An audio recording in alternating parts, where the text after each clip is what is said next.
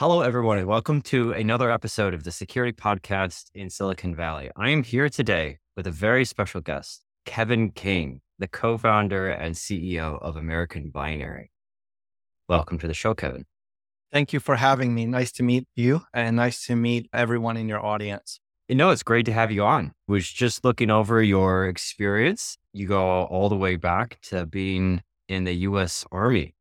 I have to say thank you for your service. After the Army, you're a candidate for the House of Representatives in Georgia. Yes. What was that like? It was quite the experience. I lived in Georgia, and at that time I was much younger, and I had just gotten out of the Army. It was during the Iraq War. I was the head of claims. I worked for JAG, and I was assigned for 6 of my 7 years to mostly infantry or line units. And so I loved it, my experience. And when I got out, I had a number of things to say, especially having lived overseas. And when I got out, it was a sort of, I'm going to live the rest of my life kind of mentality. I can be anything. I can do anything. Nobody can stop me. Absolutely. And it's like I'm no longer in a place where I have to watch everything I say, and I have to be mindful of whether or not people like me to get the assignments I want. And I no longer had to care. At least so I thought. So I said anything I wanted. I ran for everything at once. Yep. I did an internship at the Carter Center. I met President Carter. I worked with the former Zimbabwe colonel who was in the uprising over Rhodesia. We hit it off. Wow. I was also I transferred from University of Maryland, which is the primary choice for people while they're in the military to go to school. I had a free tuition at Georgia State University plus a GI Bill. So I had money for a house and rent and for my tuition paid for. So it was easy for me financially. As a person who didn't have any financial resources or assistance, I did everything by myself. Sleeping on couches at 18 because with nowhere to stay on my own. So I made my way in life and I got out of the Army. And when I got out, I was like, I'm going to be president of the U.S. I'm going to do everything I want. No one can stop me. And I ran for State House while an intern at the Carter Center, while catching people stealing at Banana Republic, and while also giving speeches, traveling. And what else am I missing that I was also doing at the same time? Oh, and I was an honor student at Georgia State University. In an honors program, writing a thesis as an undergraduate student on democratization processes in Northeast Asia and South Korea. And so while doing all those things and learning a lot of lessons, I learned that running for office is not one of my strong suits. I think that if you're a person of nuance and you're a person of thoughtfulness, don't run for office because the people who knock on doors are not going to be too excited about that. You were very busy. Looks like you've stayed very busy too. You mentioned that your connection to Korea, and you actually ended up as an oil market analyst. Yes. In Seoul there shortly after your. That's a strange series of events. So when I realized I wasn't going to be a politician in today's very extreme politics, I was like, I don't want to participate in just lying to myself and people all the time to get elected. And so you're pushed to do that in a way. You can't have a conversation. You can't say this is complicated. And so when I was disheartened and I wanted to know what I'm going to do with my life. And I decided to go to South Korea. I'd first lived there the first time when I was in the Army. And I could tell you all kinds of stories about this. I used to spin records and vinyl records. I played house and progressive house and trance in 2009, from 1998 to 2005. Awesome. And I used to play in my barracks spinning on 2 MK2s and a DJM 300. And I had a huge collection of vinyl. I was really serious into it and being mathematical about my mixes and stuff like that, and the proper progression, setting the mood. And I got a gig as the first Caucasian or white guy in South Korea at one of the biggest clubs in the country. And you were a DJ?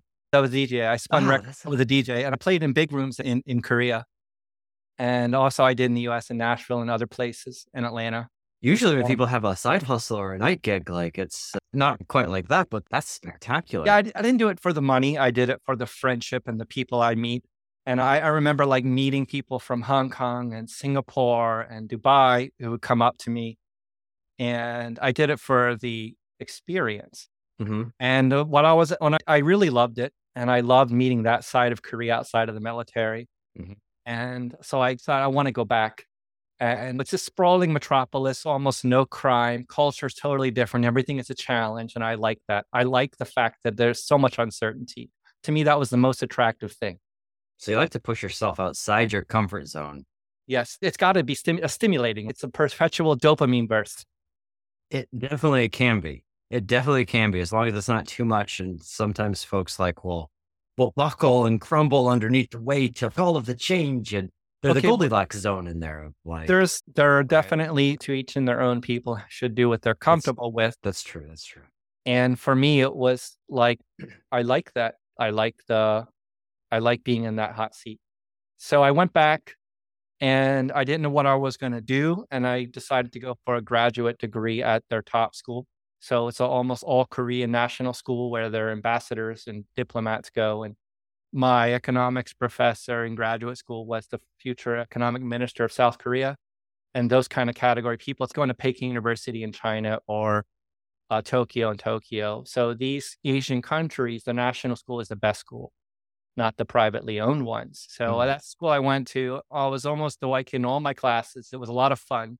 I had arguments with the ambassadors' daughters, and we had heated. It wasn't no my graduate school. It was really strange being in Korea.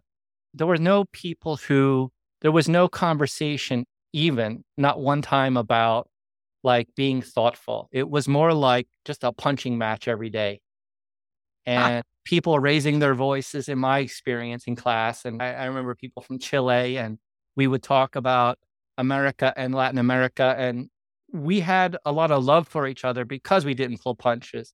We respected each other as people and trusted that, but we came in swinging. And I loved my graduate school experience for that. And Koreans, in my experience in graduate school, I lived there 10 years and plus more cumulative, and I speak Korean. yeah. And my Korean friends sometimes consider me like Korean because I can speak like it's pronouncing like Korean. If you call me on the phone, I will sometimes they don't know that I'm not Korean.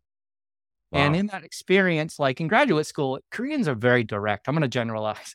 I remember I was taking an elective in petroleum engineering, and in front of one student, this other guy said, "Don't study with him. He is not smart." In front of his face. Ah, I see. Well, it doesn't get more direct than that, does it? Yes. And Did you especially, study with the guy or no? yeah, I did. We were Oh, you friends. did? Okay. All But right. but I Let's did go. take the advice a little bit, and I like double checked what he said to me with the other guy. Those when people plant those seeds, they're dangerous. But yeah, that was the experience for me, and especially when they speak English, you don't have such a emotional assignment to the words. Hmm. So throwing barbs in a second language is much easier. And so I used to Yep. get them in English nonstop. Yeah. That you start developing like a tone deafness to the volatility that comes from hearing constantly offensive things. One time I had a job and it was this PhD guy, a PhD from at the Energy Economic Institute from Ohio. And he Mm-hmm. said, "You only got this job because of your skin color." I was like, wow. Oh. And I was like worked up for 2 hours. So And for all of our listeners, what do you identify your skin color as? I'm white. It's Northeast Asia, so it's a different Northeast Asia. world. Okay. Yes. It's not a part of the globalized social world. It's still isolated. And they have foreign products, but it's a very isolated world. One time I was with a rock singer I met when I used to be a DJ, and there was a woman standing behind a guy, and I said, "Why is she afraid? Do I look like somebody on TV she doesn't like?" She said, "No, she never saw a white person before Oh, okay. in person." In person. Yeah, of course. It's Yeah, and they were nervous. This was in 2001. So the delta between like where our idea of globalization in that world is like where 25. where was that? South Korea in In Seoul. South Korea. In Yeah. Seoul. In Seoul. Yeah. Really? So people coming as tourists to Korea and en masse to teach English is a new thing, and it didn't really start then. So there were like 4 Starbucks for a reference here in the whole country at that time. And so you could literally go to a nightclub and not see a person from another country for 5 hours. And so you're the only one. Hmm. And if you get in trouble, you're always on the losing side with the police too. So it's a very like the law applies to local people. If you're foreign, the law is a little different now. So you're not Hmm. supposed to be here anyway in the country. So it's like that. I see. You gotta just be careful, be aware of your surroundings always, but especially in a situation like that, huh? It's changed a lot. So the world has also changed a lot in now 23 years. At that time, there were often frequently signs that say no foreigners allowed in the nightclub or the restaurant. And so there would be Did you go in anyway? no. If you No. speak Okay. Korean, you could maybe get away with it. Uh, And if you, so I used to. So if you want a story like that, I'll give you one. Then we can talk I'm about some other I'm stuff. curious. Yeah, we could talk about security here in a second, but yeah, So, let's hear the story. okay, I'll tell one of my friends wants to ask me to, if he wanted to meet once a week to write a book, because he said it should be like the HBO Max Tokyo Vice. I don't know if you've seen that. It's about a guy who lived in Japan that got the first American to work at a Japanese news organization. He reported on Yakuza.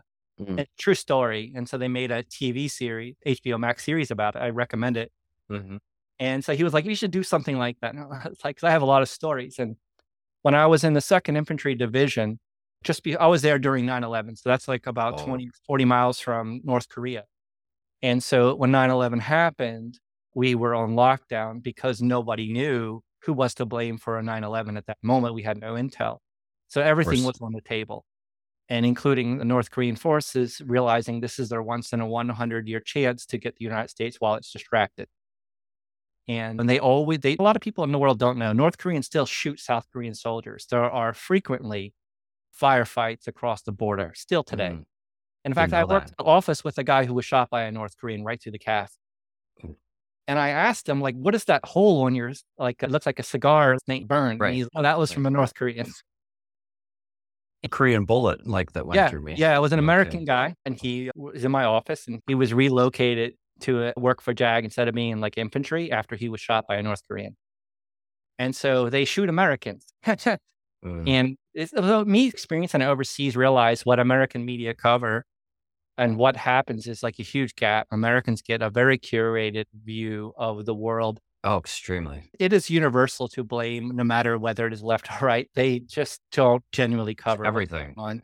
No, it's so true. It's so true. My morning routine is I grab my phone and there's an app called Hourly News, and it is a app that downloads like the news clippings from all like major news outlets and just the clippings, just like headlines and like 20 seconds on what happened. And you can hear from NPR, from Fox News, from the CBC, which is Canadian, Yeah. from Deutsche Welle, which is German, from there's a which one is it? The Hong Kong news. Hong Kong news Yeah. has the Chinese Hong Kong I like Bloomberg Asia. They cover very different Bloomberg things Asia. from the United States. I used to. I don't know now that China has taken over Hong Kong. I would imagine it's a little more uncomfortable for them unless they're moving to somewhere that allows them to have a little bit more freedom of press, like Singapore. Although Mhm. that's relative, right, in Asia. But I think the Hong Kong's probably at the least comfortable place to work for the press and occupy, live right now. But prior Yeah. to it was really great, and you would learn all kinds of things about issues in smaller cities in India, and it was fascinating. You know what's incredible is like when you compare and contrast different news sources, you hear no one lies, but when something big happens, there's things that don't get reported or reported like slightly differently with a different tone. You notice the gaps and you notice, hey, Yeah, like it's not exactly as straightforward as someone sells it on one. that is the manipulation. So I always say there's 100 truths you can talk about on a topic, Video. and maybe the human brain can only handle 4 or 5 out of that 100 that you select. And the Right. one you select is either the conscious or the subconscious manipulation. We all do it. We want to persuade someone, and it's a human thing. I think Oh, it's superhuman. I call it drinking the Kool-Aid. And we all got like our own version, our own flavor of Kool-Aid that tastes good for us. So, I can give an example. When I lived in South Korea in 2003, just before I was transitioning from South Korea to the US to 3rd Infantry Division. 3rd mhm. Infantry Division was the first over the Burma into Iraq. So I was in the rear, because I wasn't in the war, I was in the rear and was head of claims. Before transitioning, South Koreans was super anti-United States at that time. It was very strange. It was like Europe just going a different track than the US and saying, we don't agree. And being a smaller country in South Korea, they felt like identify with a larger country invading the smaller one. So they shot red paintball guns at American Hummers, and it got a little ugly. They kidnapped an American soldier at Hwege University, Kamide, and it was a big issue. My office handled it. I worked in National Affairs office for 8th United States Army in Seoul. And we had to deal with a lot of bad issues in South Korea Mm. at that time. Big change now. It's like the South Korean president's visiting the US and singing karaoke with President Biden. It's And so it's different. 20 Yeah. years, it's a completely different world. But at that time, that was the South Korea I was in. And I remember one time when I was getting a flower for a girl, this gentleman came up to me and he just started putting his finger in my place, yelling, "You Bush," and President Bush. And he was like jockeying for a fist fight. And it was in a crowded street in the middle of Mhm. Seoul. And I usually dealt with that kind of stuff with wit. And so I pulled my mobile phone out. We had flip phones, we didn't have smartphones. And I started pretending to dial something. All these Koreans are watching me. Who are you dialing? And I said, "It's Bush. You can talk to him. He's right here for you. You tell him, get the fuck out of my face." And like all these Koreans started laughing at this guy, right? The whole crowd, it was a crowded street, and they're all laughing at him and my wit. And he just felt bullied by the crowd, which is what you want to do in that You sort of situation, you right? flipped the crown. Yeah. Yeah. Nice. The absurdity of holding a person accountable for the actions of people they have no control over in itself was like ironic. And I wanted to basically use that absurdity to humiliate the person and neuter Right. them so that they would discontinue and it wasn't like Right. I didn't have the patience for a 15-minute conversation with that person. Right. And I don't think they deserved that 15 minutes of my time. Of course not. So that's how I ended it. Th- So elegant, super witty. Like, I love it. And it's a good like defense mechanism to just be aware of your surroundings and be aware of like the culture of everyone else. So like in that space, and that was you knew that was going to flip the crowd of people watching. Yeah, it wasn't the Good for first you. time, but I had two more others. This another podcast. Okay, that's for another podcast. So do share with me, like, how did you get into the security game? Like, you're now at American Binary. You're working on some really difficult, might I say, open problems of post-quantum cryptography, which has nothing to do with like Bitcoins and stuff like that. This is real crypto. As far as I'm concerned, cryptography is actually protecting your content of data, bit smashing, as you. I'll make an analogy here. When we're in high school and we're young and we're 15 or 16, everyone's talking about kissing a girl or sex, but no one actually Mhm. did it. Right. So it's like that in cryptography. If a person's talking about it a lot and that they know about it, they probably don't. And cryptography is a lot like handling enriched uranium. It's not Mhm. the kind of thing you can be an engineer and in 6 months just read up on and do. It's either something that is in you and you practice for 10 or 15 years of how to handle it, to be Mhm. responsible for it, Mhm. and all the different implementations and how you introduce it into austere environments. And it gets to be, it's very niche. It's like AMG is to Mercedes or Shelby is to Ford. The cryptography companies are the Shelbys and the AMGs, not the large ones. It's not their strong suit. So Right. as I preface that, and we talk about this niche area of expertise, Right. the consensus among the cryptography community is that we've hit the end of the shelf life of all of the internet's encryption. And now that is important because everything that we use on the public internet that was developed all has to be replaced. And it's the first time in world history that we're really having to do this because the internet, public internet, is a relatively new thing in terms Right. of the mass adoption and having millions and billions of websites Mhm. and WhatsApp and Gmail, and all this is new. And what happens in this very mature infrastructure for e-commerce and for communication when we have to stop and redo everything? Y And a lot of people are not excited about that, understandably. And so you have this camp where they say, "Oh, quantum computers aren't near, so I don't have to worry about it." Something can be wrong and right at the same time. You're right in that large scale quantum computers are not here, and they may not be here for 20 years. You're wrong in thinking that computing itself is not a risk to all the encryption even without quantum computing. Right. And I think that is the more nuanced truth that is coming out, and that a lot of quantum computing companies are moving to classical computing research and taking the ability to run quantum algorithms more efficiently on a classical computer than a future quantum computer. And these sort of esoteric areas of research are happening. In fact, a lot of Chinese research coming out lately is about using today's noisy qubit quantum computer with 300 qubits and breaking encryption with it by Wow. combining it with some pre-processing on classical computing. Wow. So what you come to learn is that the desire to break encryption, the appetite is so large that large governments like China are pounding in billions of dollars just to breaking RSA because it's Right. so much financial benefit to them to be able to do that. And of course, when they do it, they're not going to announce it. I certainly would not announce it. The I benefit is only going to be there if you keep it a secret. I think what they're going to do is export the capability for financial gain and for geopolitical influence, like a Monroe Doctrine. So, Mm, if you want to sway countries in like a proxy war to side with you, mhm. give them unencrypted access to every citizen they have with the tool. And I think that they will kiss your ring if you can do that because you're guaranteeing them to stay in power. Now they can see everything and all the dissidents. If wars are fought with information, this is like the nuclear bomb. And that's what they call it. And they call it Q Day. The research Really? there. Yeah, they call Oh, it Q Day. I, I didn't know. And They, it's a sort of a bigger problem because do you it think it will be like one day, like one point in time, or it will be like here's the aggression? worst thing that could happen. The Do, worst thing that could happen is for some, think of K99, the superconductive material that there was a claim around that might not have been a thing, right? We don't know yet. we don't know Yeah. yet. Yeah. So At the they, time of this recording, anyway. let's So, say somebody isn't thinking about outside of their research the implications of breaking RSA and releasing the code. mm. Let's say some new approach of running quantum algorithms on a laptop or on a supercomputer, and they released the code.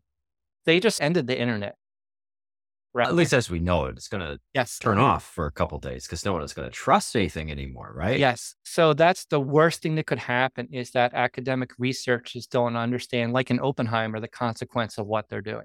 And this is a real risk. And so we run with this risk. And what is different now from 20 years ago is that all of the world's research and by the hour is indexed on the internet. Right. So unlike 20 years ago, now you can pull all of the prior art for anything you want to elaborate on to break encryption. So you can't say 20 years ago the encryption wasn't broken and it was haven't been broken for every year for 20 years. We don't have to worry about it. That's absolutely wrong Right. thinking because the keys to breaking encryption is going to be in prior art and making improvements on it in mathematics and in that algorithm research. That's And right. so every day we get closer and closer from what is probably not even exponential, but double exponential innovation, not just it has very dire implications on. It's not like you breach a building like Equifax and you spend 6 and 9 months staging the breach and figuring out your way in, or the Colonial Pipeline. If you can just break RSA at will in real time, then you don't have to stage anything. You can literally bring the company to its knees and put it out of business Well, there because you goes just breach every day. Bitcoin. There goes like every company that ever does anything on the internet. Now that I did the fear, I can talk about the reality. So the White House has signed 3 memos articulating a roadmap to upgrade the encryption in light of this perceived threat to corporate, private, to the economy, and to national security, and to your Right. healthcare records. Healthcare is a strange one that there are perpetual breaches at hospitals. That's like Absolutely. the most malicious hack imaginable. They are trying to get information on who is ill so that they can basically offer their family members cash in exchange for secrets. Oh, that's really malicious. It's malicious and dark. And also, if you have psychiatric and other records and you have them of S&P 500 executives, it gets even darker. Yep. And those are the kind of things our adversaries want. Blackmail material. Yes, blackmail material, manipulation material. Somebody can say, and I love this question, the US does this and that. Well, yes, but you know what? I'm a US citizen and I think that when China does it, it's a little bit different because it adversely affects me. So you have to have a little bit of selfishness there and be prejudiced against things that that target you in particular, and you have the right to defend yourself no matter what the US government does. I have the right to survive, as do you. No, So I this, appreciate well, that. Yeah. yeah, I think that I wanted to parse that our way of life is under threat, and it's completely irrelevant in about US having done that in the past. It's now about in the moment being present. Do you want to survive now? Yes or no? It's a binary question, actually. And if we want to survive now, And we want to not be in the abstract. We want to be material in the present here, thinking physically, biological bodies. I want to survive. Then we are taking steps to do that. It reminds me of the self-defense mantra. A, it can happen to you. B, it can happen today. C, like you know what to do about it. And D, you've already decided to do that. Like if you accept those, it's very difficult to take advantage of you. It's very difficult to turn you into a victim, right? Absolutely. I won't go into this podcast, but I've had horrible experiences like a lot of people in life, and I understand what it is like to feel helpless. Mm-hmm. I've averted very likely like knife attacks and this kind of stuff overseas. And I understand that things happen and our lives can be lost at any minute. Mm-hmm. I think there is value for people who decide. And it also changes like in all martial arts or any kind of sense of vigilance over your body and defending it. It Mm-hmm. changes your confidence in psychology. Totally 100%. It's not when you're in a restaurant and you have a spider sense and maybe there are 3 people who join the room and you can tell that these people can handle themselves, Mm-hmm. that they're not living their life in 1 mile for their entire life proximity and not doing anything uninteresting, right? Maybe their hands are a little bit rougher, unusually muscular in their finger sizes, and maybe they got even a knife scratch down their cheek, right? Okay, your spider sense is up. This person is potentially a dangerous guy.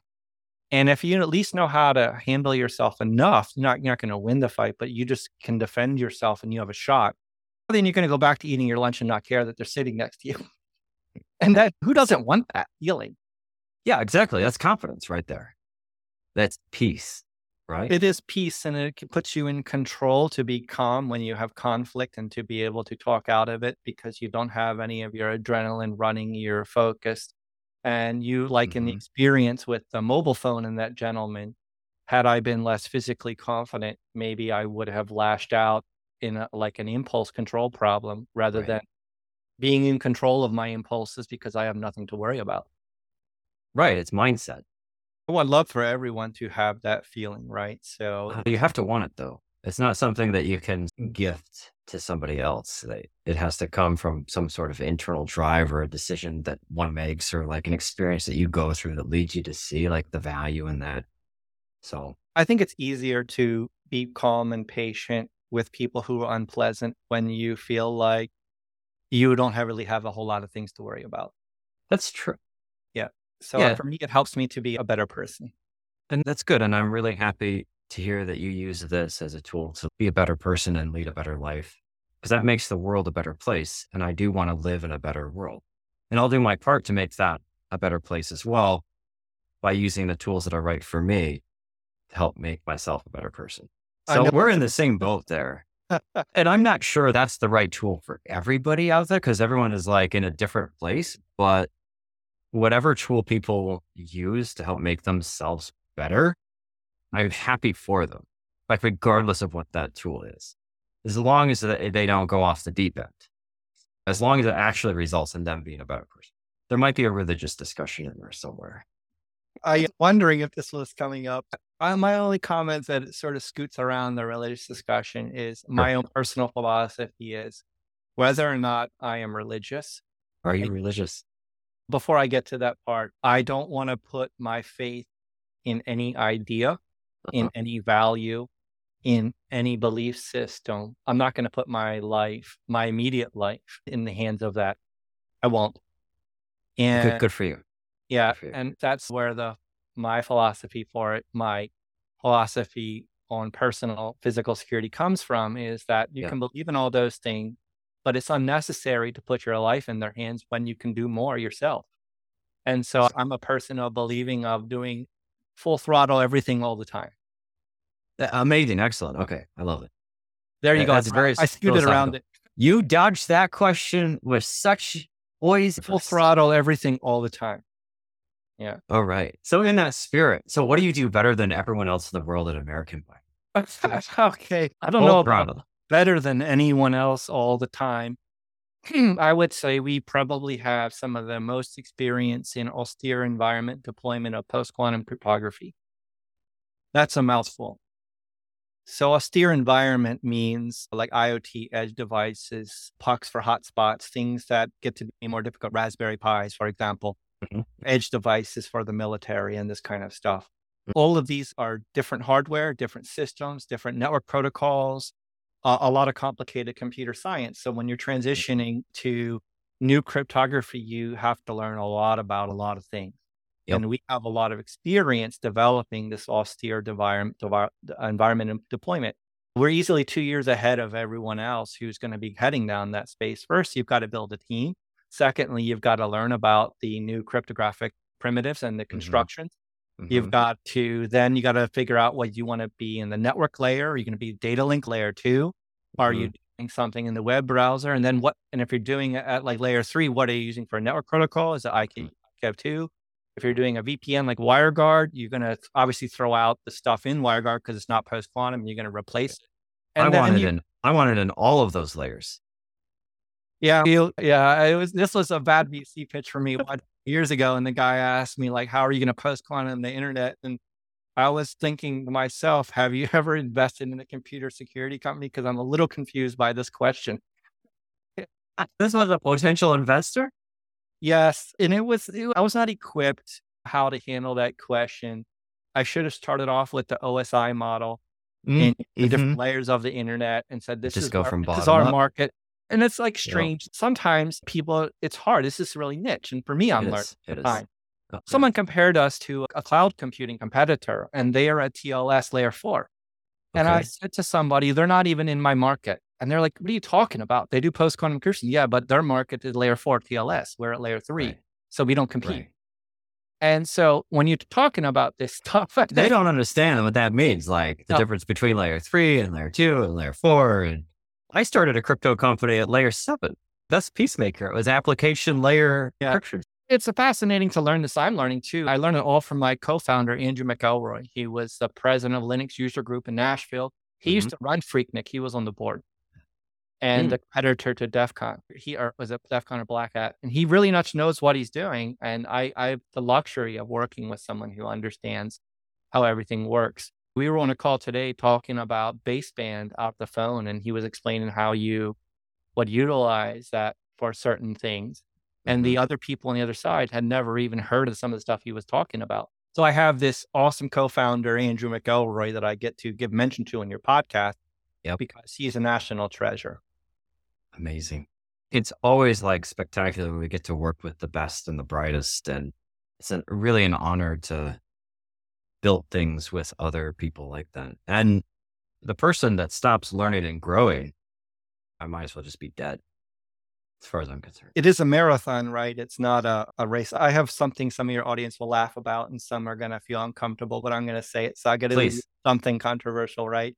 Please. Yes. Having worked in quantitative finance, and I was. Oh, yeah. You were a high speed trader or an analyst. I did both. I did high frequency trading at a desk in South Korea at an investment firm, investment banks. So they don't have the same rules as the United States, and their investment banks are allowed to trade for profit on HFT. And so I ran a desk there doing that. And then I started a small emerging offshore manager for like weekly horizon trading using machine learning for decision making. We did what they call mean reversion, long short US equity.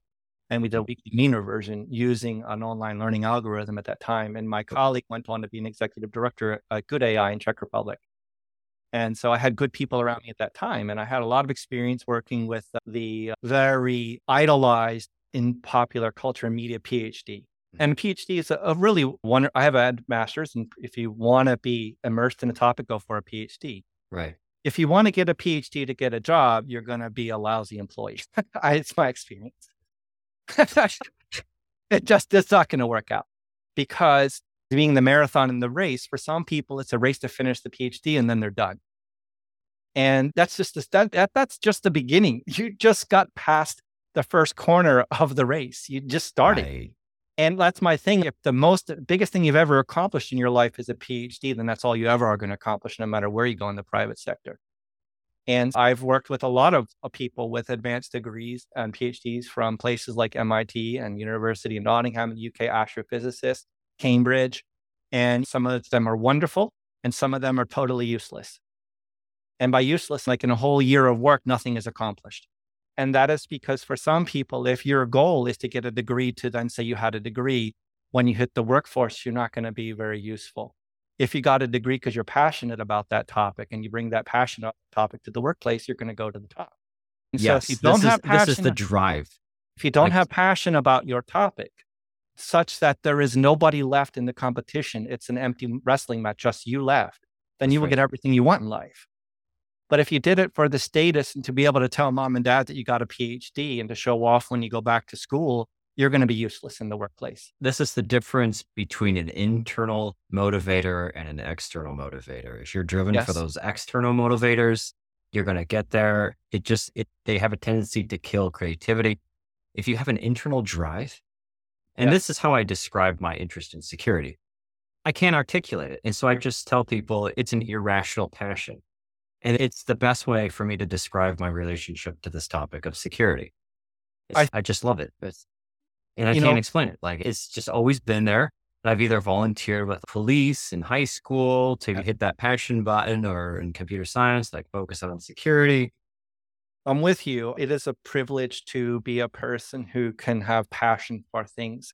I have a lot of very smart or capable or just capable friends, and they lack a passion about something. And I'm not sure there's a whole lot that can be done about it. It's just sort of sad to break my heart because you see where it's going to go. Right. And for those people, there is a lot to be done in society, but it's certainly not going to be at the front of new things, right? That's right. Because when you're in new things and you're early on, like even in crypto 7 years ago, it's a very lonely place to be when you're new. Yeah. And everyone's against you. And in post-quantum cryptography, we've been down this path for quite a while. And I saw this email of a competitor and they said, we were the first to deploy in Starlink with post-quantum encryption. And I was like, man, we did this in 2021 in a warfighter on a stealth naval ship. And But the thing about it is we're not doing press releases about our quiet professional work. We're just doing it. Right. And when you're deeply passionate about a topic, you end up being 2 years ahead of everyone else on it. But it's a lonely place. We showed up to warfighters and no one knew what post-quantum encryption was. And then in 24 months, it's coming down from the White House, the DHS and OMB and all these offices are looking into it. Wells Fargo hired a team and people call me up and they were like, you were right. And you saw way ahead of the curve. It's not anything about me. It's just passion. And I found it was a really cool mix between cryptography and geopolitics in the world. They go together. They do, yes. And not just for surveillance, but let me explain. The world economy is probably going to be a fraction of its size without encryption, right? Because commerce, transactions, stock exchange markets, PayPal.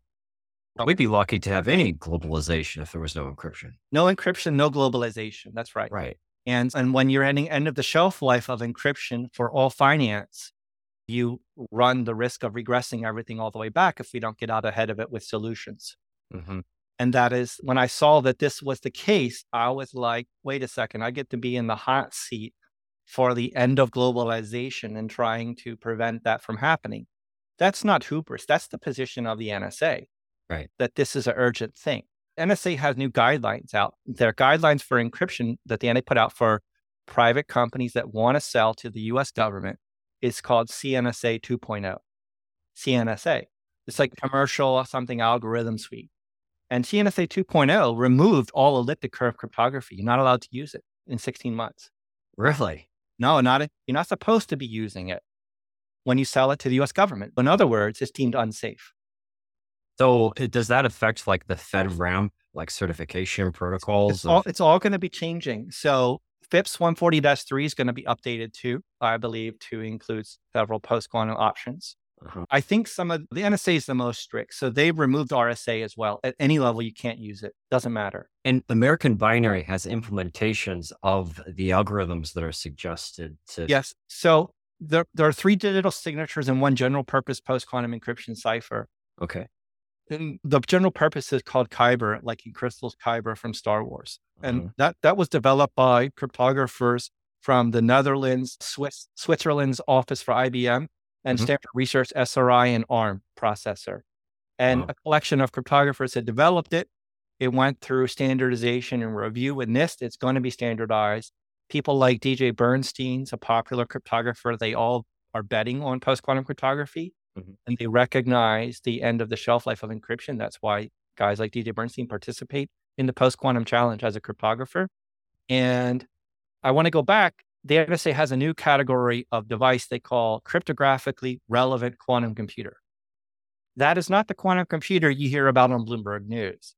It's basically like a special designed piece of hardware that will be special designed to leverage like 500 qubits with classical computing and pre-processing and the most advanced math to just break encryption full time.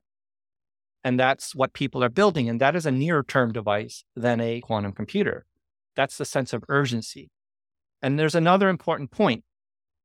If I could use a little bit harsh language, people who are naive, who take for granted everything they have, who can't think like a bad guy, they would say, why would anyone use that? I'll put it on I'll put it bluntly. Simple for you. Yeah. It's financially really beneficial to do that.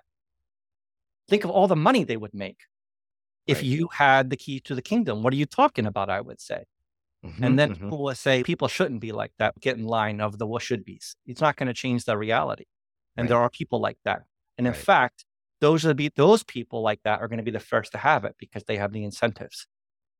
This is not about novel science research for making the world a better place. Studying encryption is for doing bad things. It certainly can change. That's where the money.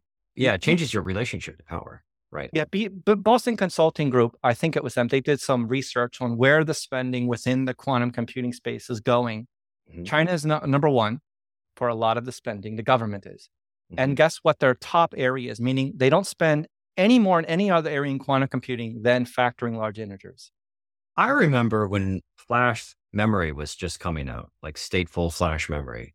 It was before it wasn't reliable. People were like, oh, we won't see that. All the iPods still had like spinning hard drives inside them. And the very first couple of devices that made it onto the market were hybrid devices, just like this quantum concern that the NSA has pointed out. There will be hybrid devices. They will be custom designed devices leveraging quantum mechanics in some non-traditional compute method.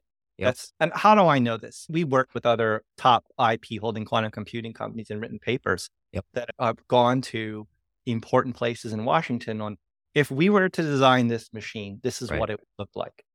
Now, that particular compute company we worked with, for the purpose of social proofs with your audience, Chinese researchers, like 20, which means if it's 20 researchers publishing breaking encryption research, they got approval from the Plateau Robo in Beijing. Otherwise, you're going to end up and shoved in the trunk of a car in China. You don't do that in places like that. And so they published a paper talking about an approach to break RSA 2048. Number one, they started off with the goal of breaking a higher level. Right out, that's sending warning signals to the world. We want to hurt people. The second thing was they piggybacked on research that came out of the United States about 5 years ago. I know the specific paper. That paper was called Variational Quantum Factoring, developed by Zapata Computing. And they have the fourth largest IP portfolio in quantum algorithms in the world. They're backed by Honeywell, BASF. The CEO is one of the founders of Siri from Apple. That is Christopher Savoy. These guys are very smart.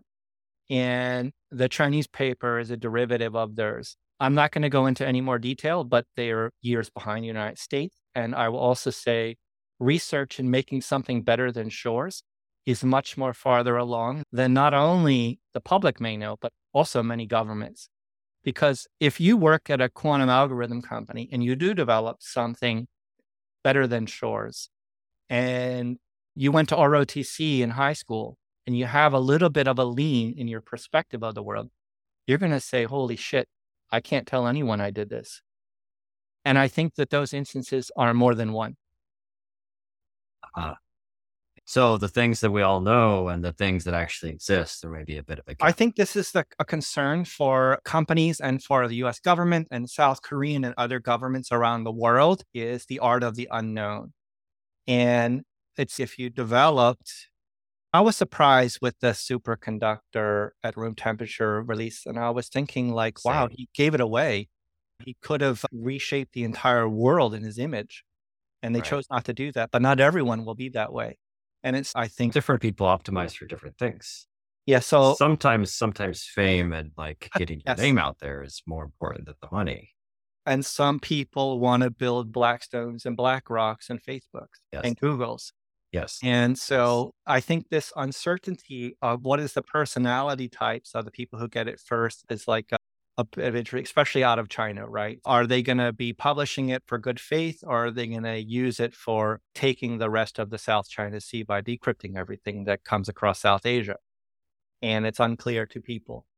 It's pretty clear that like ever since World War II, and probably even before then too, the wars are won and lost with the control of information.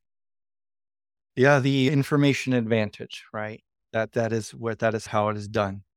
Do you have a favorite book or a favorite movie that you watched and just really just left a deep impression or a mark Okay. or help you change the way that you see the world?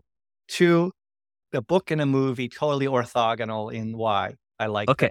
I love Well, it. All right. I'll start with the beautiful one. So my favorite movie, number one all time, is Arrival. Yes, that is my Uh, favorite movie of all because I have a fascination with the future.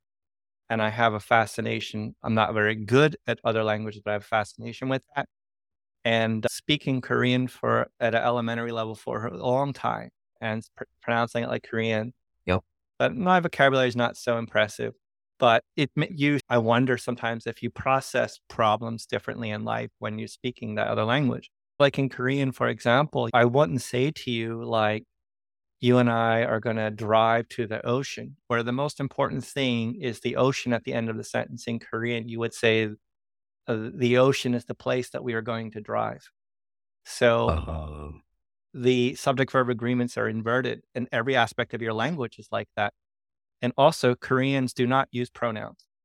So they don't even identify your gender. It's just the language is missing it altogether. And so I love that actually. it is very strange. It changes the way that you think about things because the tools that we use to form those thoughts, language, have a Yes. different structure. And not being political in the United States, when I see all these debates, all I see is people who've never lived overseas. Oh, it's everything is perspective, right? Yes. And one of the beautiful things about traveling and experiencing other cultures or other cuisines or other like value systems is perspective.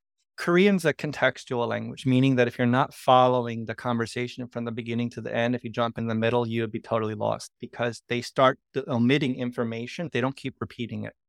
So So the high context is required. very high context communication style. Yes. And Wow. that allows you to delete a lot of things, though. And so that's why, for example, they don't have that. So when you first meet someone, coffee or whatever, you may address a gender and other things, but never again the rest of the day. And Right. so it's just deleted from the language, that part. And it's really fascinating. That was an interesting one, not to be sensitive, but I want to show the real depth of the difference here. And it's big deal. And then also the subject verb agreements are inverted. So when I watched that movie, I was like, wow, this is so cool because there is a truth to it. Hmm. And how you process, how you treat people is also impacted by your language. You use language to dehumanize people, right? So when we Fortunately, want yes. to hurt them, we use labels other than them being a person.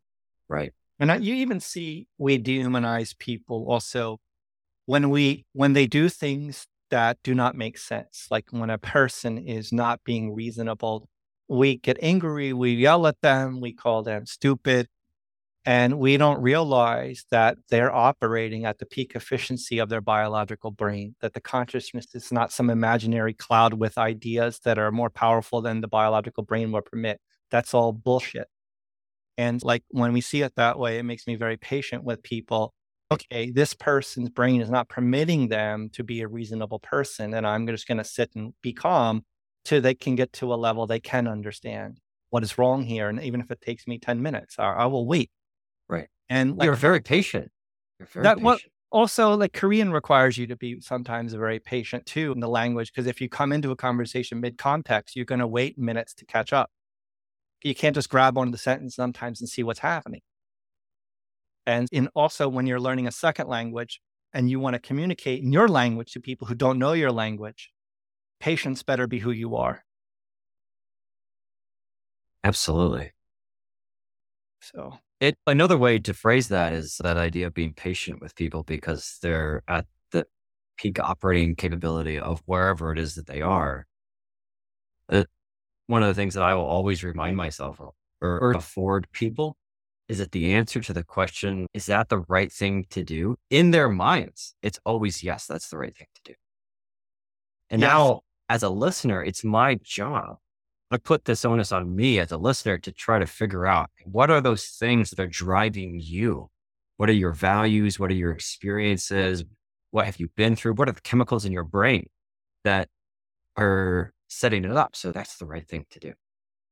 And then from that perspective, like you can have a lot of compassion for almost anything that someone might say, I no think matter how that far out there they are. I'm going to guess you and I are in the journey. Phase one in that compassion is to become compassionate, and phase two is to learn to mix that with boundaries.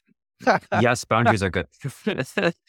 Compassion and no boundaries is how you end up in seeing a psychiatrist in 5 years for damage. It's true Right. because you can end up in a codependent relationship, all kind of host of problems. You can let people into your head and abuse you, choose Yep. what you don't want to focus on, or let people walk all over you in the name of being nice. And those boundaries are what allow you to, Very from a important. defensible position, then be helped. I might, in this particular spiritual conversation, I think my favorite quote comes from Alfred Hitchcock on his speech about wanting a clear horizon, and in his vision of a clear horizon is going through a day without people saying hurtful things so that our energy can be put towards more useful things.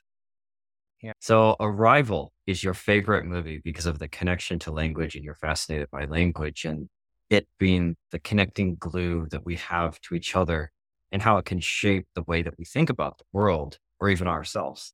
Well, it's also in physics really deep. So, like, someone asked me, do they not die? Because they're in a phase, right? So, like in physics, and it's permanent. So, it's in the movie, there are some things that are really deep that are assumed, that the future is already told and that the future is no different from the past. So you're immortal, but you're not. And that's getting into like heavy in physics, right? That's very heavy. Is that like fate and deterministic universe or is it multiverse? Or maybe it's both like operating at the same time. Yes, because if you can always, if she lives forever, right? Because she can always be a part of the past and remembering that past. And she can go to the future. And so think of it like a moving average for the Mhm. stock market, right? And you can go back to any time. And when you go back to it, you're present and that present is now. And it's just frozen in time and everything has already happened. And that's what it's like. So it's like playing a tape and you can replay it as much as you like, but your tape has a dead end and you can't see beyond when your tape ends. And But you can fast forward and rewind and play yeah, as I'm not much as you want. 100% And sure if she could take rewind. I guess that's an important part, but I would imagine she could. If she can go to the future, she can come back to the present, right? right. And so someone asked me, what does this mean? And I was like, this is too heavy to explain to you in a movie theater. So I'll just talk Right. this after. Like And in a podcast where he said, I should yeah, bring some theoretical physicist to, all right, to talk about this.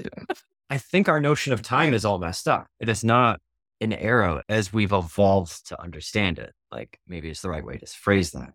And I think Oh, that there will be some very interesting things that we discover around time travel yeah, one of that will my have a huge impact actually on how we compute things. Cause I believe that the first thing that will time travel will be information. Yeah, from what I understand in physics and quantum mechanics is that there are certain experiments that are totally legit that give you some advantage of seeing a little bit ahead in certain environments into the future. But they don't call it the future and they say you're saying it wrong. So that's fine. Okay. You Yeah, can have some great. like privileged information from 100 milliseconds into the future. yes. And so it's so cool. And then we have to ask all kinds of questions about God and religion then, because if you're Yes. saying that there is certainty around the future in some controlled experiments, like not, it's not a regression here. It's not statistics. It's like a fact, a fucking fact, the future. Mhm. That's rather than being scared by that, like, I think that's the coolest thing. I We want to should just know march more right about it. towards that future. Yeah. I Like want to see if what that is. same. And I thought you wanted to avoid the like the religion discussions. Like This you is, dodged that so elegantly earlier. I or also I was born Catholic. The Catholics, when we're older, we tend not to want to talk about it a lot. Oh, that's okay. I understand that completely. Religion. I actually grew up in a survivalist cult. Wow. So Well, I know, I have a friend who grew up in a nudist colony. in a what?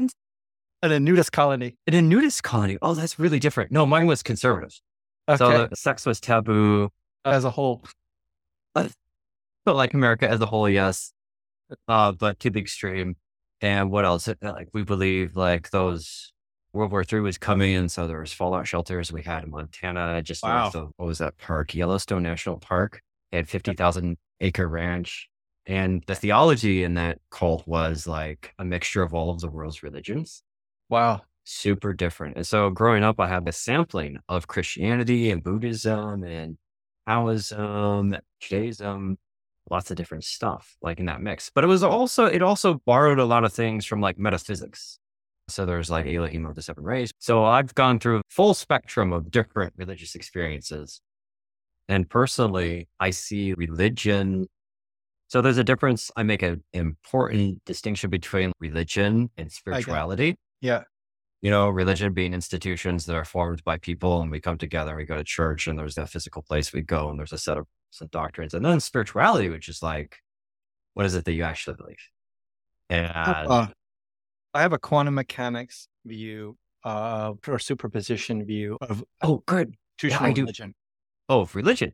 Of religion or karma or beliefs. Spirituality. Religion, like beliefs Yeah. in karma. There's a Catholic version of karma, the Christian, like these consequences of actions and being ordained and fate and all this.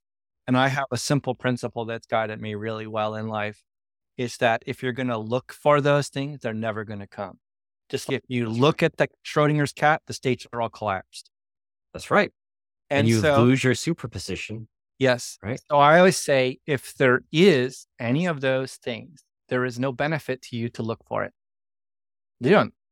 So there you go. If you don't control it and you're going to look for it, the process of looking for it is energy lost on doing something about it. Doing something that making the world a better place, perhaps. Yes. Like working on ourselves. I found a really cool way to spin in quantum mechanics with religion. So I can exist in both, right? It's my politically correct answer. I can recognize it, but my caveat is if you stare at it, then everything runs from you. Nice. It's like if you're stuck on a problem, you have to take a break. You have to go do something else. Refresh your context. And then when you're not even thinking about the answer will come to you. Just like, this is knowledge we all have when people say, when we're young, say, I don't want to jinx myself, or I don't want to. We all know this. And whether or not that's true, at least we have peace of mind, right? Sleeping better at night if we don't. And I think like a way to destroy yourself is to wait for karma. A way to destroy your peace is to wait for those things to happen. And you got to just let go of it. And not in a way, life is much better. And I found that it took me a lot of growth to do that. I used to pray a lot and I used to bet on this stuff and you find yourself miserable. Yeah. Right. Yeah. Wanting something to happen you have no control over. So what I've learned is just don't look at it. And it was going to happen. It was going to happen. So don't worry about it. Acceptance for the things that we don't control is things that we don't control. That's such a deep meaning. I wish they wrote a little bit more, like 2 more chapters on the psychological impact of that in the Bible. Okay. So what's your favorite book then? My favorite book is probably, this one's going to come across strange, but it's A Tragedy of Great Power Politics by John Mearsheimer. Why is this one your favorite book? Actually, I want to have 2. I want to cheat. Oh, you want to have 2 favorite books? Okay. This is 100% allowed. Okay. So because everything I was raised to believe at the tail end of the Cold War, he casts water on the coal. And what he suggested was he predicted the invasion of Ukraine and he predicts the looming conflict with China. And for him, it was a very modelable, simple analysis that wasn't hard to see. And when things are very elegant and simple, and then they work out over and over again, I want to look in what is that? And what he simply suggested is that there is no difference between people today and 100 years ago when it comes to war. And there's nothing different. Yeah. And how he lays out, of course, he doesn't say that, but that's the implication from my perspective. And he lays out these very methodical hypotheses and why Russia And what he suggested was, so this, I don't want to get into IR theory too much. We have three levels of analysis: we international, state, and individual level. And those are universal no matter what kind of view of theories you have: constructivism, international liberalism, or realism. All three classes of study use the same three principles: Hmm. international, innate, state. And what international realism, he's a father of neorealism. He said that international norms, becoming closer to other countries, and developing laws in the United Nations is not going to stop war.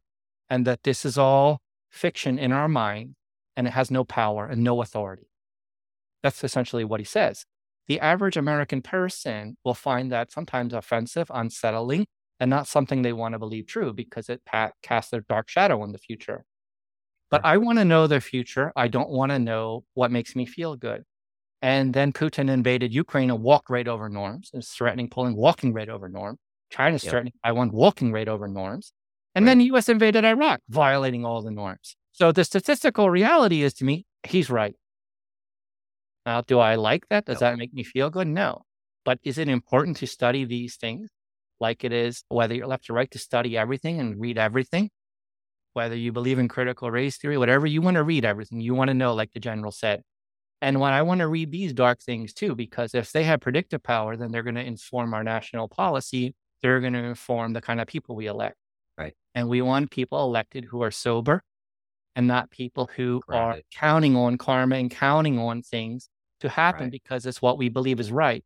Our enemies don't care what we believe is right. Right. And John Mearsheimer woke me up to from these dreams and these illusions that when the US won the Cold War, it wasn't just that we had a better system to offer. Clearly we did, but that's spurious correlation. Also, there is distribution of power, resources, and a whole bunch of other things. I like the mantra of something can be right and wrong at the same time. That's called dualism. Yeah. That's totally true.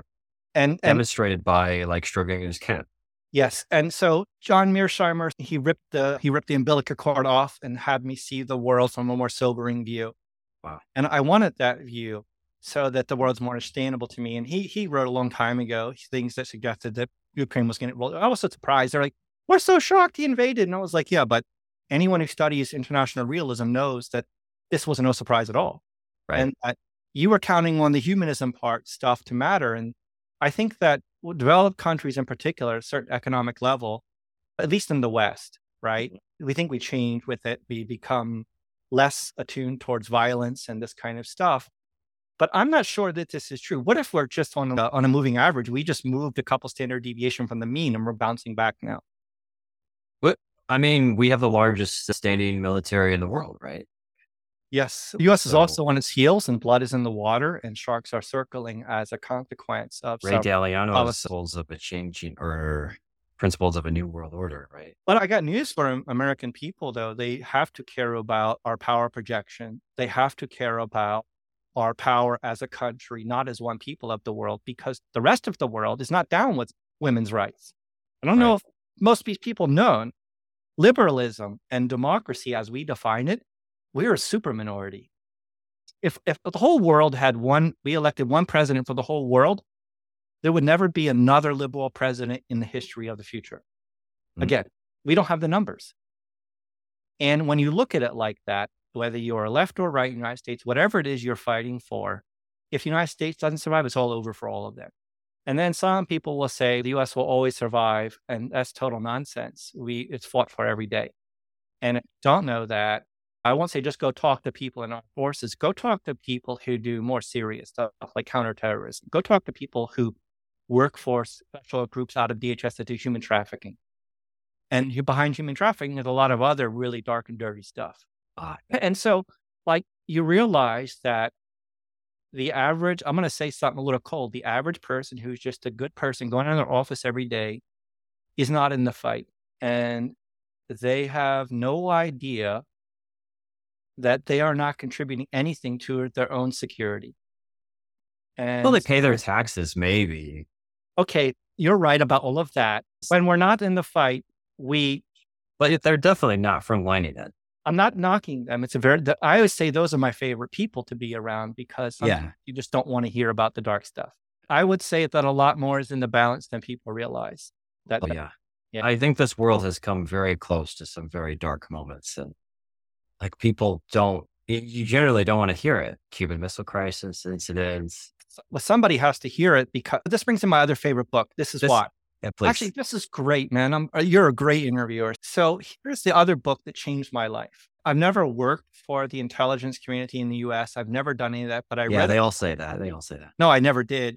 Oh, But I do recommend a book about the birth of the CIA. And it's not what people think. It's a beautiful book because at the time, the US didn't have an intelligence community. We didn't collect intelligence. We didn't do it well. And the US wasn't going to win World War II or survive any of the Cold War if we didn't get good at it. that's right. And they went, and one of the pioneers was William Colby, and he wrote the book Honorable Men. And the book is amazing because he tells you about his missions. So his first assignment, one of them was in Italy, right after the collapse of Mussolini and the Nazis. And they were going to join the Soviet bloc. It was predetermined. Italy was going to join the Soviet bloc. Think of all of the immigrants to the United States from Italy since then. Think of the mathematicians. Think of their contribution to art, to wine, to food. We'd have never got any of that, right? Think of all the people alive today from Italy who many of them would never have been born. So the implications are really dark. Mhm. You meet people from Eastern Europe who grew up in that time and they still have wounds from it. So they're still recovering from the trauma. This is generational trauma. So averting that is Right. worth all costs. Right. And he was a CIA officer in Italy, and he saw an opportunity to interfere in their elections. And it was the right thing to do. So he funneled money to a Catholic church, who funneled money to a campaign person who got elected, and Italy did not go to Soviet bloc. One person Oh, did that. One person turned mm, the tilt. Of course, there were other people involved, but if he didn't have the of course. passion and the initiative, no one else would have been on the team. Or if he didn't see like what was happening. So think of yourself, whoever you are in the podcast. You're from Ohio, you're an undergrad studying computer science, and somewhere in the world is someone waiting for you to turn the history for 50 years with one place. It Yep. is really like that. One thing that a lot of the public don't get is they think that the government's a big system of people with big meetings. Sometimes it's just That's a right. guy in Iran who makes the whole difference. Right. And sometimes they swing wrong and bad things happen. The game's still got to be played. So That's right. just on human rights in the United States, whatever positions, the game's still got to be played, even if there's a blowback and a consequence. You still got to play the game. You got to play it. Yeah. You got to try. You have to be the change that you want to see in the world. You have to play an active role in that. I So, guess you could just sit back and be part of the scenery, but so you he might just helped. be part of the problem, in fact. He helped Just shape that's it. the case. And then the CIA had a lot of overstretch and a lot of things that they weren't supposed to do. He got before Congress and he said, we're a democracy. If you don't like what I've done over my career in the end, then regulate it and get involved. He said, I'm not here to tell you how to run the country. I'm here to execute on the authority you give me. And if you want to change that authority, you do that. And he was a really beautiful guy. And he impacted the world single-handedly on several instances. And Yep. he was not necessarily remarkable from her perspective. You just read his monologue. He's just a person talking to himself what he thinks he should be Right. doing. Right. And so here you had a person his entire life who's introspecting, trying to figure out, clawing for the best for everyone. And I really like that book because we live in a time where people don't have self-esteem and they don't believe in themselves and they don't believe they can have impact. And it's absolutely untrue. Mm. And the fastest way to impact is to believe in yourself irrationally at times and just go. And even if you fall and fail, you're going to learn, you're going to iterate. Now, look, if you don't have that fortitude and it's not for you, then that's fine. Get behind someone who does. It's not everything's Right. not for everyone. Right. I have a friend who has a phobia of being in the woods where the brush is thick. And there's nothing they can But do. being in the woods with a what? Thick brush. Oh, just like thickets. Like a person who has a phobia around darkness or spiders, and they have a phobia for that, right? Gotcha. Gotcha. And some people, we just have things we just can't get over. And that brings me to another point on social politics in the US, which really saddens me, Sure. is Yeah. that I see the United States as a portfolio. And the best portfolio is what kind of portfolio? What is the word? Diverse. Diversified portfolio, Yes. right? Diverse portfolio. Yes. We need the hunters, we need the human rights lawyers, we need the activists, we need the soldiers and killers, we need the first responders, we need the civil rights, we need the people who don't want change, right? Yep. It's a portfolio. Yep. Yep. and everyone has their time up to bat.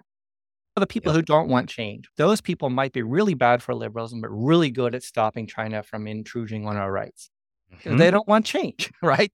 That's right. No, they don't want to That's change right. the thing that we all have going for themselves. And so I Right. look as a portfolio strategy. And if we all could just see it that way, our patience and our philosophy about how Right. we engage each other will change a lot. This is one of the things that gets me really excited. And I don't really fit into any particular box very well, but I will, in a non-monogamous sense, in a non-monogamous like political sense, like adopt different views across the spectrum where I think it makes sense. And I don't identify as one thing or another Yeah. thing. And I don't really fit into any one box like very well because of that. And it confuses people because I break rules. I think But one of I'm just the doing with my identity what you just described is really healthy for our nation. Trying to do that. And it's a yes, journey. It's not a destination. It's always changing. I think one of the things that has clutched the individual American soul is a desire to establish self-esteem through political identities. And I think nothing healthy comes from this at all. Zero. There's nothing good there. Like, why are you going to attach your self-worth, your self-esteem, Yeah. your self-acceptance to You can something external that you have to cling to that may not make sense, Yeah, I think if a situation? person's going to a bar wondering how a person votes, the person they're hurting the most is themselves, Yes. right? Because they Yes. could be looking for people who are funny. They could be looking for people who like to ride bicycles. There And you these go. are conversations that are not necessary in your entire life cycle of a relationship with someone. And the more we make politics a conversation for people, the worse they're going to become as human beings, in my opinion. Look at like a Was it? portfolio. There are people who love knocking on doors. Mhm. I just don't think that it would be good if everyone did it. I don't think Right. it'd be good if everyone was a sociopath at war making decisions on bombing runs. Yeah. And I think that we have to relax a little bit and realize that we can't That draw everyone into our wars because we the are wars different. will not. We are all so different. And those differences are not a bad thing. They are our strength. Yes. Absolutely. And then they're human beings, and human beings have limitations of what kind of information they can process, what they can understand. And if we're these people at the front lines of change, then I just ask us to also understand that in front of you is a human being. And that Absolutely. means to me that not just like some UN human rights charter, it means that they're fallible. It means that their shit they're just not going to understand. Like the brain can't process. And so it might take a year, like therapy. Like if we all want to change and we have some problem, it takes 10 years of therapy sometimes to change. Get that person in front of you whose views you don't like, even if you're sure they are wrong, it's 10 years. And Right. so we have to, I don't mean to be political, but we have to accept that there's nowhere to go with each other. And we got to get used to being patient and Be doing that. different. Right now, our patience with Yeah. each other seems to be zero. I don't feel that at all with you. You and I are not. So it looks like not on Twitter and social media when I read the headlines. I deleted all my social media accounts. I did Like too. I will host dinner parties and I'll invite people over because it's a lot. It's when you have a synchronous conversation with someone in person, you get all of the juicy like body language that comes up and Yeah, that we're constantly reading, and the you're right. communication channel is much more rich. I think that when the And human you, brain writes through social media, there is like the whole kind and thoughtful part of them is just deleted. I mean, it's so easy to forget that there are other human beings that are reading like what you write. And then even then, like when you read text, you have none of the communication channels that our brains have evolved to pick up. Like you're reading my body language. This is why I have the camera on. So you can read my body language and I can read yours. We have a more fluid, intricate, deep conversation that way. But if we were just sending text back and forth to each other, it'd be very dry because we're just not, the 90% of the communication is gone. Maybe even 95%. It's just gone. This, Gone. this reminds me of there's a comparison. There's a book I'll share with Oh, please. you. The book is called by Lieutenant Colonel Dave Grossman, and it's called On killing. On killing. On Killing, Okay. the psychological cost of learning to kill in a war in society. Wow. And before leading up to World War Wars and the Korean War and Vietnam War, Mhm. So there was apparently a lot of people who just didn't engage in any combat because they couldn't. And so even in the battlefield, a lot of people never fired anything. And the argument is that movies romanticize everyone's a hero in fighting. A lot of people just couldn't bring themselves to pull the trigger in the middle of the Mm, battle, which is why maybe casualties were much higher too at that time. mm. And so what happened was they learned that if you make like a silhouette shape for a range, you're Oh, muscle memorying the shoot so you get the round off before you realize process it. right, Now here's my thing, right, right? So same thing with social media. When you're arguing and saying horrible things, you're firing off before you process that that's a person. right. It's the same thing. Yeah. And so I was talking with a friend of mine who left the intelligence community today, and we were joking that he's like, how do you make the world a better place? You get rid of social media. Hmm? It's not that it's very valuable, it changes lives, but it also brings Mhm. out this dark side where we're firing shots before we realize that's a person. And it doesn't help that their monetization strategy in those companies is to produce engagement. And the thing that happens to produce the most engagement is rage. It's so those things that they're showing you and the things that pop up on your stream and you're scrolling is like simply designed to produce a response, elicit more screen time. That's it. It's That's a all that those companies care about. They don't care about your psychological well-being. They don't care about you forming like real relationships with the people on that platform. It's fucked. That's it why I is deleted those accounts. I have a request for Facebook since I'm on your podcast, and Please, it's a legit simple one. So please. being libertarian, I'm open to however people practice their sexuality, whatever they want to do. I'm Sure. more of I want to make money and run business and build dreams, and Of then course. that's done. That's what That's you're not where I want about. to spend my time with the person. Uh-huh. I'm not also a very social person. I'm just obsessed with the future and building companies. So I have this Uh-huh. tolerance. So fine, let's go. Let's get on the ruck march. Let's start walking. And Right. so that's my attitude towards life and people. And I'm in that portfolio, and the world has to have people like me that I'm just hyper focused on some things. Uh-huh. And in that process, however, well, even overseas on this particular topic, I've always felt saddened that people who are different by their sexuality, whatever, they get it really bad in Asia. Mm. And when Facebook was introduced to the rest of the world, I used to manage a group called Addicted to International Politics. We had 100 nationalities. I did a survey, and 100 nationalities from most of the world's countries. I had Mm. Taliban on there looking for women who were in the Taliban so they could go find them and Ooh. not have them express Yes. themselves. So we had people reach out to me, hey, I'm a woman in Afghanistan. Can I use this fake profile as a man? Because we had no fake profile. I said, go ahead. So we made exceptions and I learned. Right. And it was like, and I had one of my friends who works in the Pentagon used to be an admin with me there. It was like a Okay. serious thing. There was a woman who escaped Sri Lanka. She married one of my admins because she was going to be killed because she was like raped, but it was like an honor killing or something. Ooh. And so I was reaching out to human rights lawyers. Hey, I had this person contact me on social media and Mhm. I want to do something about this. They're like Mhm. on the run. And so I had this experience and I had to deal with people who were gay and all kind of things like that. Yeah. And what I realized though is when you add a friend, it recommends the friend you added to other people, even if you block your friend list. So Oh. if you and So I are, there's loopholes in yes. this. So if you and I are in Iraq or you and I are in Indonesia, in an Right. Islamic area, and I add Right. 3 gay people, but I block my friend list, the cleric or my father is going to see a recommendation to friend that person. Dangerous. And they know immediately because they'll go to me and see that if they add them, then it'll show up somehow. They'll see a like or something. Right. So when I was invited as an admin of this group, right, which was in the middle of one or two interesting things in the world. Mhm. Mm. And I went to Facebook and I was very serious and I asked about that feature and can you turn it off so that you don't recommend to people you add it? Because for most of the world, this is untenable. And I got And shut down everyone I talked to. really? Yeah. So that's frustrating. That's really frustrating. And that's just like a small ask too. But that's key to their growth. Yeah. After I saw a movie on HBO, I think it was called Mhm. From Chechnya with Love. And it was about an underground railroad for LGBTQ folks that were Yeah. in Chechnya, which is a very dangerous place to be gay. And they were trying to help them get out of it.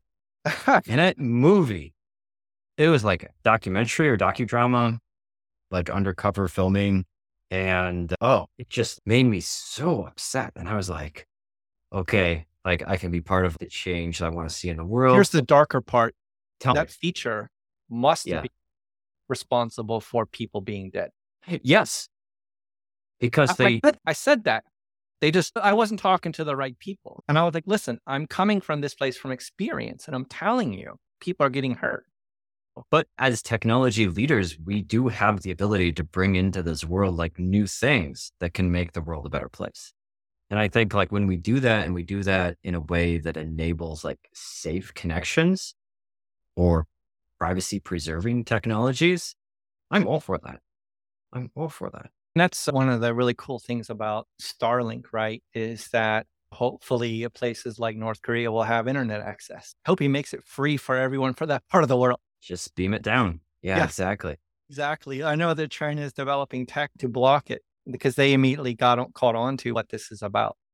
And I think that when I first returned to the United States in 2019, Uh-huh. 2016, I came from that world, and I had been to Vietnam, Malaysia, Indonesia, Singapore.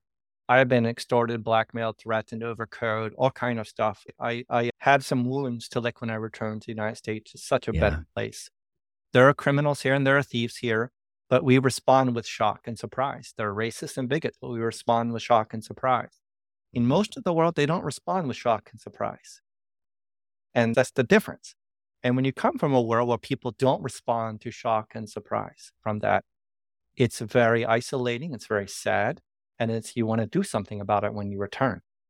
Yeah. And when I would pitch doing something about it, I noticed a lot of people didn't want to touch it. And so, Next time you pitch something to do something about it, pull me in. Please. so at that time, it had to do with China. No one wanted to touch Okay. it. And it's changed, though. It's changed a lot. And I noticed that there is discussions about our tech leaders about how we can delicately help Hong Kong or this kind of things. And in my generation, it's strange. There When were was you born? 79. Okay. So, I'm 84. okay, so we're very So we're, close. we're very close. Yeah. And in our generation, it wasn't that there was one people of the world. It was that there was one community of free people in the world. And it was our responsibility for anybody who says we want to be like you to do something about it. The US has Right. fell short of it many times, but it was Right. something we strive for. And I've noticed from the right and the left, they just throw it out in the last two elections. And so for people from our generation, it's not about ideology. It's that these people I know who are acting this way have never lived there. And Right. You haven't experienced it firsthand and you don't really understand it. yeah, we're super lucky. 6 billion people out of the, was it 8 now? They live in we often talk about, activists often talk about their labor conditions and exploitation, but they don't talk about, and what the crypto community doesn't talk about is how they treat each other in their culture. Mm. Making a woman stay with her boss at 8 o'clock drinking 3 times a week or she's going to get fired because that's the culture. That's wrong. And I don't care what you say about. There are some things we shouldn't be open-minded about. Treating a Right. human being like that is not excusable by culture. That's a Absolutely person not. who's going to suffer trauma, and that trauma is going to transfer to their children. And so we still have this better world to make, but of course we got to do it within some resource limits. Tech is interesting because you can reach far and wide with little resource. That's right. And I feel like from that Cold War mentality, our work's still not there. It's a journey, not a destination, right? Yeah. And I really wish that the people here would get a second win for that work, because there's another book that I was recommended that I admittedly haven't really got to in depth called The Jungle Grows Back. I recommend for your audience. The Jungle Grows Back by Robert Kagan basically suggests that if the U.S. pulls back from the world, the jungle of the colonial era is going to grow back. That's very Atlas Shrugged. Yes, Sure. but you see the evidence of it. So the U.S. has been rather weak around defending Eastern Europe, so they see that as an invitation. So they invaded, and he talks about the fall of the U.S. world order. So you're going to have to pay mercenaries and companies to securely ship if the U.S. pulls back patrolling the sea lanes. You're going to see pirates again. And that's the one thing the American people concern me about is they have this delusion with no foundation that the future is just better. And there's no set backing. future. There's nothing Yeah, back. there's nothing. It is what we make of it. This world is what we make of the world. What if the last 80 years are just a deviation from the mean and we're being pulled back to darkness? So we have to be serious about this. If you could go back in time, meet your younger self, would you have any advice for your younger self? I would say don't make too much meaning of conflicts in the present. Mm. Don't be too emotional about that stuff because it's all going to pass. It And passed. focus on getting out of the situation everything you can. Be Yep. as nice to as many people as you can. If you have enemies, don't show them your teeth. Let them be in the dark of what you can do. Yeah. If you're gonna, I'll make a joke about President Bush invading Iraq. At least don't tell them you're going to do it so they can prepare. Right? And you're just giving people a way to manipulate and control you if you show them everything about your emotion. Hide it, develop it, do something about it, and get more control over yourself. And that's what I would tell my younger. So spend more time on that. I have ADHD, right? Symptoms. So impulse control and emotions and hyper focus, they get you really far, but they also create a lot of self inflicted. If I put my investor hat on real quick and I ask you the question, okay, American binary, you sound like an amazing leader, but you're building a business. There's clear opportunity. There's going to be clear need for all of this, even today, even right now. Not just because of the things we don't know, but because people that care can be recording everything and just break historical content as soon as it does become available in terms of cryptography. How do you monetize cryptography? So cryptography is bad business for monetization. I think a lot of investors know that. What is valuable is if you build whole IT products that are agile for encryption that needs to be transitioned and you have a real thorough vetted expertise in that new encryption that everyone's scared of. Yeah. And what we do is we roll out SASE and other solutions that leverage more software defined firewalls and so on to lower IT costs. Mhm. There are always people that say SDNs are out of fashion and SASE. And honestly, this is all mumbling noise to me. It's an IT product that costs less and people can use it and it's vetted. That's all it really is. And so rather than getting caught up in the Gartner buzzwords and stuff, let's just talk about the first principles. And so we have use case deployed with a company owned by S&P 500 Humana, Mhm. healthcare company out Yep. of network management. And our solution Fortress is a network infrastructure in a box. Mhm. And think of it like an app store. We can deploy firewall, we can deploy VPN, we can deploy several other features in the IT network in a software fashion. In one use case, we modeled reducing hardware firewalls from 500 to one, but with the same throughput and performance and network integrity. So Mm. smaller attack surface, well, less expensive. So the company strategy, how we monetize it is we're going to reduce company IT costs at scale by more than 70% while transitioning to post quantum encryption for free. So our implementations have been used in Ukraine. We have done a lot of work in warfighters. We probably have the most beaten and tried implementation of post quantum encryption in the world. That much I can say. We've been through a long vetting process and we continue to expand to lightweight cryptography. And we figure out how to bring this into the transition to new IT equipment that's lighter, faster, and better. So you actually deliver a product because I see cryptography as a tool. And instead of deliver a tool to the market, which never works, like you're delivering a full on product, which is the That SDN. cuts IT cost and reduces the attack surface and makes it easier for the IT and admin to operate the network. So the implementations of this new quantum resistant cryptography that you guys are super good at and laser focused on, and you drop into your products, is that proprietary? Are those proprietary What is implementations? no? It's but more Is it open tradecraft, source? and then some of the proprietary way that the software is integrated into the network protocols and that stuff. Sure. Look, if someone's offering proprietary cryptography, it's usually snake oil unless they're serving the NSA or the CIA, and it's a Yeah. non cryptography. Yes. The Yes. scalable solution is to use standardized stuff, right? This is easier, more interoperable, less education for the customer. Kyber is being standardized, and so are a couple of other ciphers that we use that are not elliptic curve and not RSA. But we could talk about that. There's also some real interesting solutions and also in lightweight cryptography that may fall under soon post-quantum cryptography. So 160 Mm. kilobyte key size post-quantum solution. There's a lot happening in encryption. So we figure out how do I get that into a network? We offer the network solution Mm. at a fraction of the cost so that when you're upgrading with us, you can use today's encryption. And in 2 years, you can say, I want post quantum. We do an API call. It's alternative work. So you have crypto agility built into your products. Yes, and we define crypto agility as it's no good if it's increasing the attack surface. So if you're jamming crypto in there, that's not good. So what we Right. do is we have one cryptographic construction per network protocol, and we swap the network protocols out in whole with our API call. So we don't increase the attack surface despite being crypto agile. There's a lot of tiny little deep tech details that are really important to do this. This is Right. why TLS is such a horrible system, because it's got so much jammed in there that it's Right. for always being breached because the attack Right. surface is just ginormous. If we're going to speak TLS and I'm an attacker and I'm going to initiate a connection to a server and that server is willing to downgrade the version of the protocol or use an insecure cipher suite, that's what you're talking about, right? Yes. So like people will say, how do you not use TLS? There's a lot of places where you can do it, not using it for your core parts of your VPN, your encrypted communications. Mm-hmm. Even do it without email if you wanted to. Mm. And at the network layer, you have quite a few options. And so you want to minimize the dependence on this stuff as much as possible.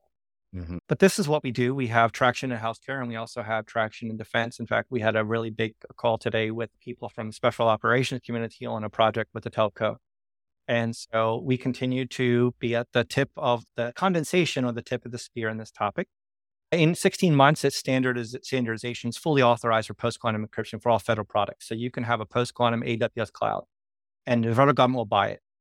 There are no barriers to entry at that point. So how's Amazon going to do that? Because they have that Yeah, there are environment. two ways of looking. A lot of encryption is complicated. There are two important parts: in transit at rest. Kyber Right. is a stream cipher at rest, so you can pair it with AES Gotcha. or something like that, Yep. or you can even pair it with like ASCON and Lightweight Cryptography, which is an AEAD, and that's a much smaller. So you have a lot of options now, sexy options that are standardizing in the next 18 months.